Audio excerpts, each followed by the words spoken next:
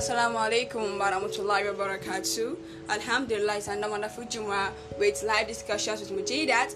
And on today's episode, I brought with me a wonderful topic that I think we should all look about.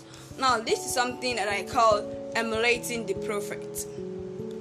Prophet Muhammad sallallahu alaihi wasallam was a worthy prophet, someone that every single body should actually follow his footsteps. It's even said in the Quran that, "Say, O Muhammad, to the mankind, if you truly love Allah, follow me." That is, accept Islam as one, then follow the Quran and the Sunnah.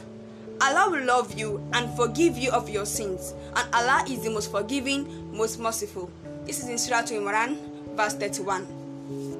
Now, we can see the importance of how we should follow the Prophet. It's so important because it's someone that he was even told to be followed. Now, I'm going to talk with us just 5 sunnah habits that you should take note of and you should probably emulate it. It's something that is very good. The first one here is gratitude. Prophet Muhammad sallallahu alaihi wasallam was someone that was always showing gratitude to Almighty Allah. Every single thing he has, bad, good, sad, or make him happy, always happy with what he has, and only giving credit to Almighty Allah by saying Alhamdulillah. You should also do that. Whatever position you are, we are in a good position, we're in a bad position, say Alhamdulillah. Actually gives a long way of pleasure, because when you say Alhamdulillah, you have that kind of peace of mind that Almighty Allah is with you. He gave you this and he can take it also. The second sunnah habit is caring for the poor people and also the orphan. He was such a very good person that he even told Almighty Allah, according to an hadith, he said, "Oh Allah, make me live and die as a poor person and gather with me the poor." This hadith was actually related by Tirmidhi. Now, this telling us that the Prophet was someone that loved the poor and the orphan so much that he even wished to be like them, so that he can take care of them. Because there's something with wealth, there's something with richness and all those kind of things. When you become rich, sometimes you get so forgetful that you forgot Almighty Allah and try to lead the path of being like, "Oh, I have money now, I can do what I like, I can do what I want," but you have forgotten about Almighty Allah, the person who gave you the wealth in the first place. And he gave you that to test you.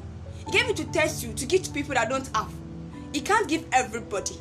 If he wish, he could, but it's a kind of test, because this dunya itself is a test. He gave you the money to help other people. So why do you have to hold everything to yourself and make everybody oppressive? That's something that is very bad. And that's why the Prophet was somebody that is always so kind. He cared for the Prophet, for the poor, and also the orphan. Now, the third attribute, that is equality. The Prophet was always equal with his doings. He never said that, "Oh, you're my friend, I will do this for you. You're not my friend, you go away, I won't do this for you." No, he treated everybody equal. Male, female, young, old, poor, rich, everybody was equal to the Prophet sallallahu alaihi wasallam, because he perceived that equality is something that should prevail. Everyone is equal. Almighty Allah created us from our forefathers, and that is Prophet Adam. So why should we not be distinctive? We should all be equal. The fourth one is simplicity. As a Muslim, you should always guide your modesty.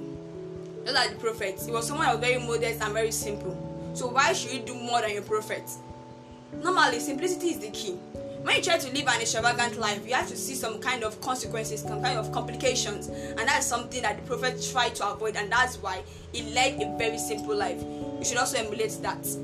The last sunnah habit for today's episode is repentance. Repentance as a Muslim.